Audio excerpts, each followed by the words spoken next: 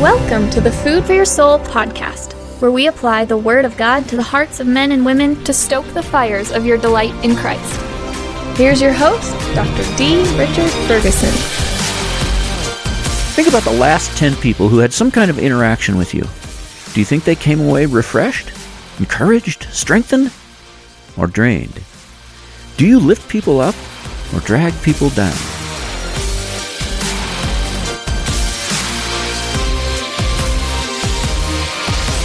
Call the elders to come to your house and anoint you with oil. Now, what's the oil about there? I mean, James just throws that out there. No explanation, just oil. There's all kinds of theories about what that's about. Roman Catholic Church uses this verse to support what they call extreme unction, the part of the last rites where they do that when someone's dying. The problem with that is this passage isn't about preparing someone for death. It's about healing. The person's supposed to be healed, right? So that doesn't work. Another theory is that this is a medicinal use of oil. Because the thing you have to understand, back then, oil was the cure-all for everything. They treated, headaches, paralysis, wounds, everything. They put oil on everything.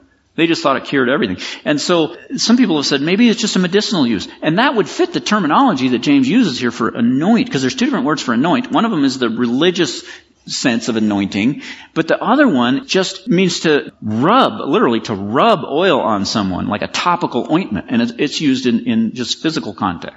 So people have said, well, maybe it's just medicine here.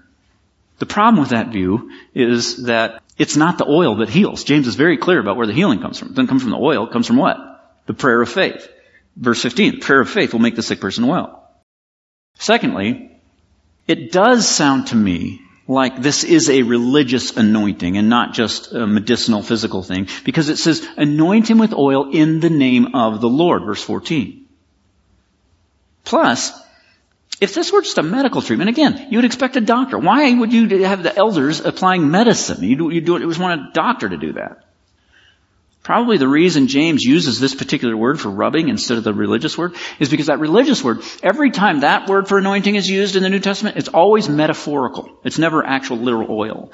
And so if James wants there to be literal physical oil actually put on the person, this would be the right word to use. Again, the only other place where these two words are used together, the anointing and the oil, in the New Testament are in that Mark 6:13 passage about miraculous healing. The 72 drove out the demons and anointed many sick people with oil and healed them.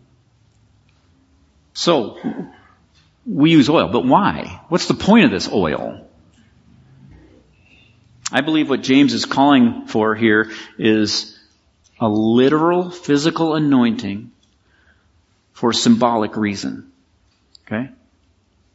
It's a symbolic, just like baptism, just like the Lord's Supper. Right?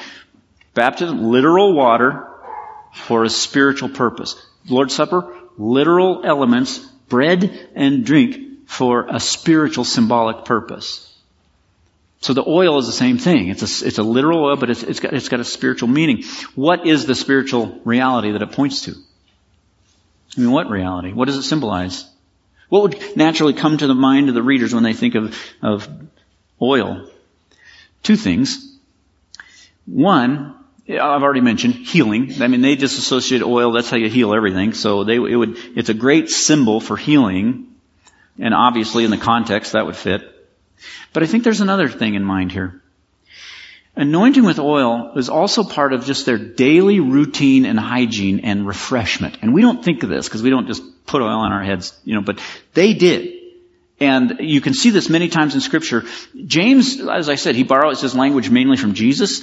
And so if you want to know what he means by a word, you look at how Jesus used that word. Well, if you look up anointing, which you'll end up in Matthew 6:16, this word for anointing, where Jesus talked about fasting, and he says, when you fast, do not look somber as the hypocrites do, for they disfigure their faces to show men that they're fasting. I tell you the truth, they've received their reward in full. But when you fast, anoint your head and wash your face so that it will not be obvious to men that you're fasting. So what he's saying is, just do your normal routine of hygiene. Just don't look like you're all disheveled and beleaguered and everything else. Just wash your face, put oil on like you always do. That's what this is the same word. As part of the routine. When David's baby was sick, remember when he was fasting? And he's on the floor fasting. Oh God, my baby's sick. And then finally, when the baby's gone and David's done with that, in 2 Samuel 12:20 it says David got up from the ground, washed, put on lotions, and changed his clothes, and then he ate food. That word for put on lotions, that's just the same word. He anointed. It just says he anointed. This is just what they did. In 2 Samuel 14:2 it says dress in mourning clothes and don't use any cosmetic lotions. Same word. Don't anoint. This is the word used of the beauty treatments that Esther used before she went into the king. In Daniel 10:3, he says, I ate no choice food, no meat or wine touched my lips, and I used no lotions. I didn't anoint at all until the 3 weeks were over.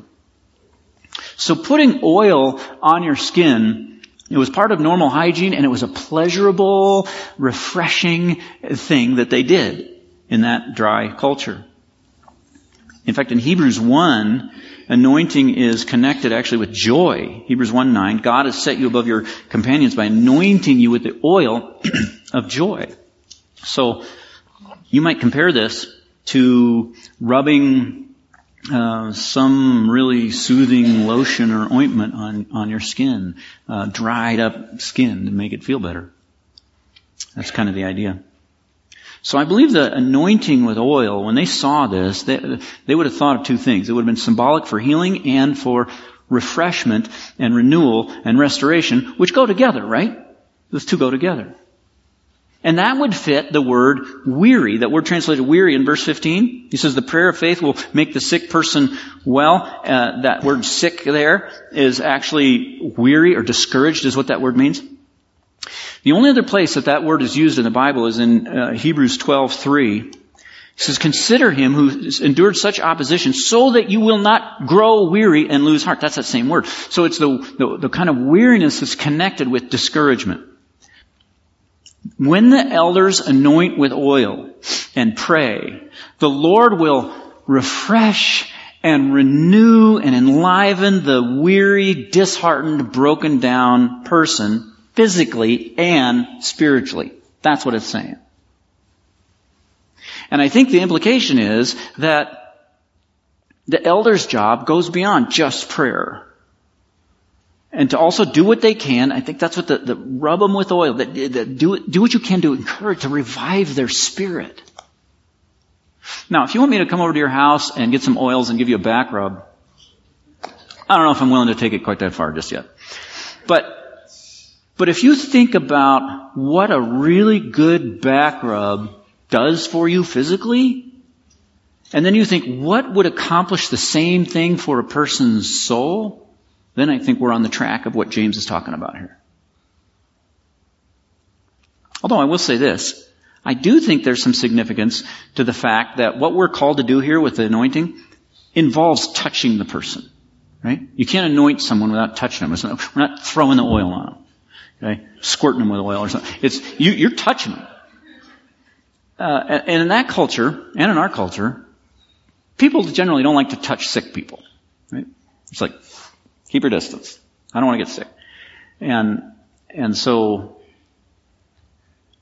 I think it's significant that touching is involved here. Think of how many times Jesus touched the people he healed. He didn't have to. He didn't always. I mean, he could just think a thought and that person be healed. But very often he did. He healed a blind person, he touched their eyes. He healed a deaf person, he touched their ears.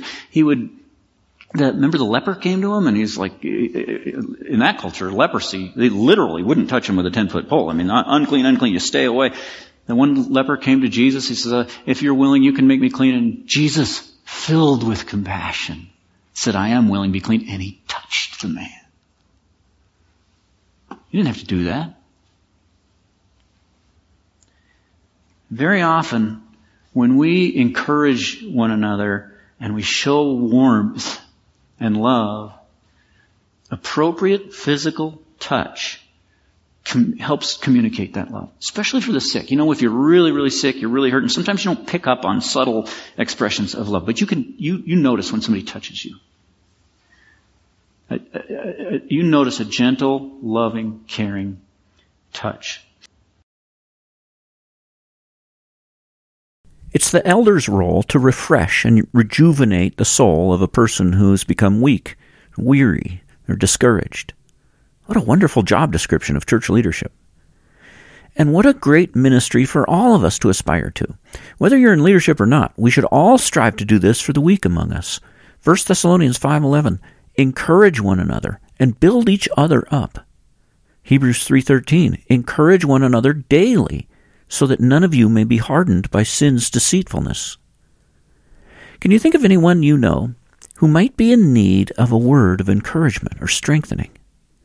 Give a little thought to when and where you could make that happen as soon as possible. And beyond that, how about this question? What long-term change could you make in your life to become a more encouraging person in general? Maybe a change in your attitude, just becoming more optimistic and positive rather than complaining. Maybe a change in your speech patterns, the way you listen to people. Maybe memorize some encouraging passages of Scripture. Make a routine of sending notes to people on certain occasions. Be creative. And make it a small enough change to be sustainable. Don't come up with something that would require a major transformation of your personality type. Just something that takes advantage of the personality strengths you already have, utilizing the strengths God has already given you. And one other thing, is there an area where your life is in need of refreshment or renewal right now? If so, ask God for grace in that area, and ask someone at church to pray for you in that area. Thank you, Father, for the people you've sent my way to encourage me at key moments when I've needed it. Please, use me to be that person for others. Show me how to use the gifts you've given me to strengthen people. Let your life-giving grace flow to many through me. Those who receive your grace are like a tree planted by streams of water, flourishing, healthy, strong, branches heavy with fruit. Their leaves do not wither. Their lives thrive like a well-watered garden. Whatever they do prospers. They spring up like grass in a meadow, like poplar trees by flowing streams. The person who receives grace from you will be like a tree planted by the water that sends out its roots by the stream. It does not fear when heat comes. Its leaves are always green. It has no worries in a year of drought and never fails to bear fruit. That's what your grace does to the human soul, Father. Make me the instrument you use to deliver that grace to my family, the people I work with, people at church, even strangers I run into today. Teach me how to use my gifts to be a fire hose of your life-giving grace. Thank you for listening. If you found today's episode edifying, why not share it with a friend? This season of the Food for Your Soul podcast features excerpts from our sermon series on the book of James. 50 expository sermons covering every verse. You can find those and hundreds of other sermons for free download on drichardferguson.com. And if you like listening on your phone, get our free mobile app. Install the Church One app from the Play Store and select Food for Your Soul. Until next time, rejoice in the Lord always and set your mind on things above, where Christ is seated at the right hand of God.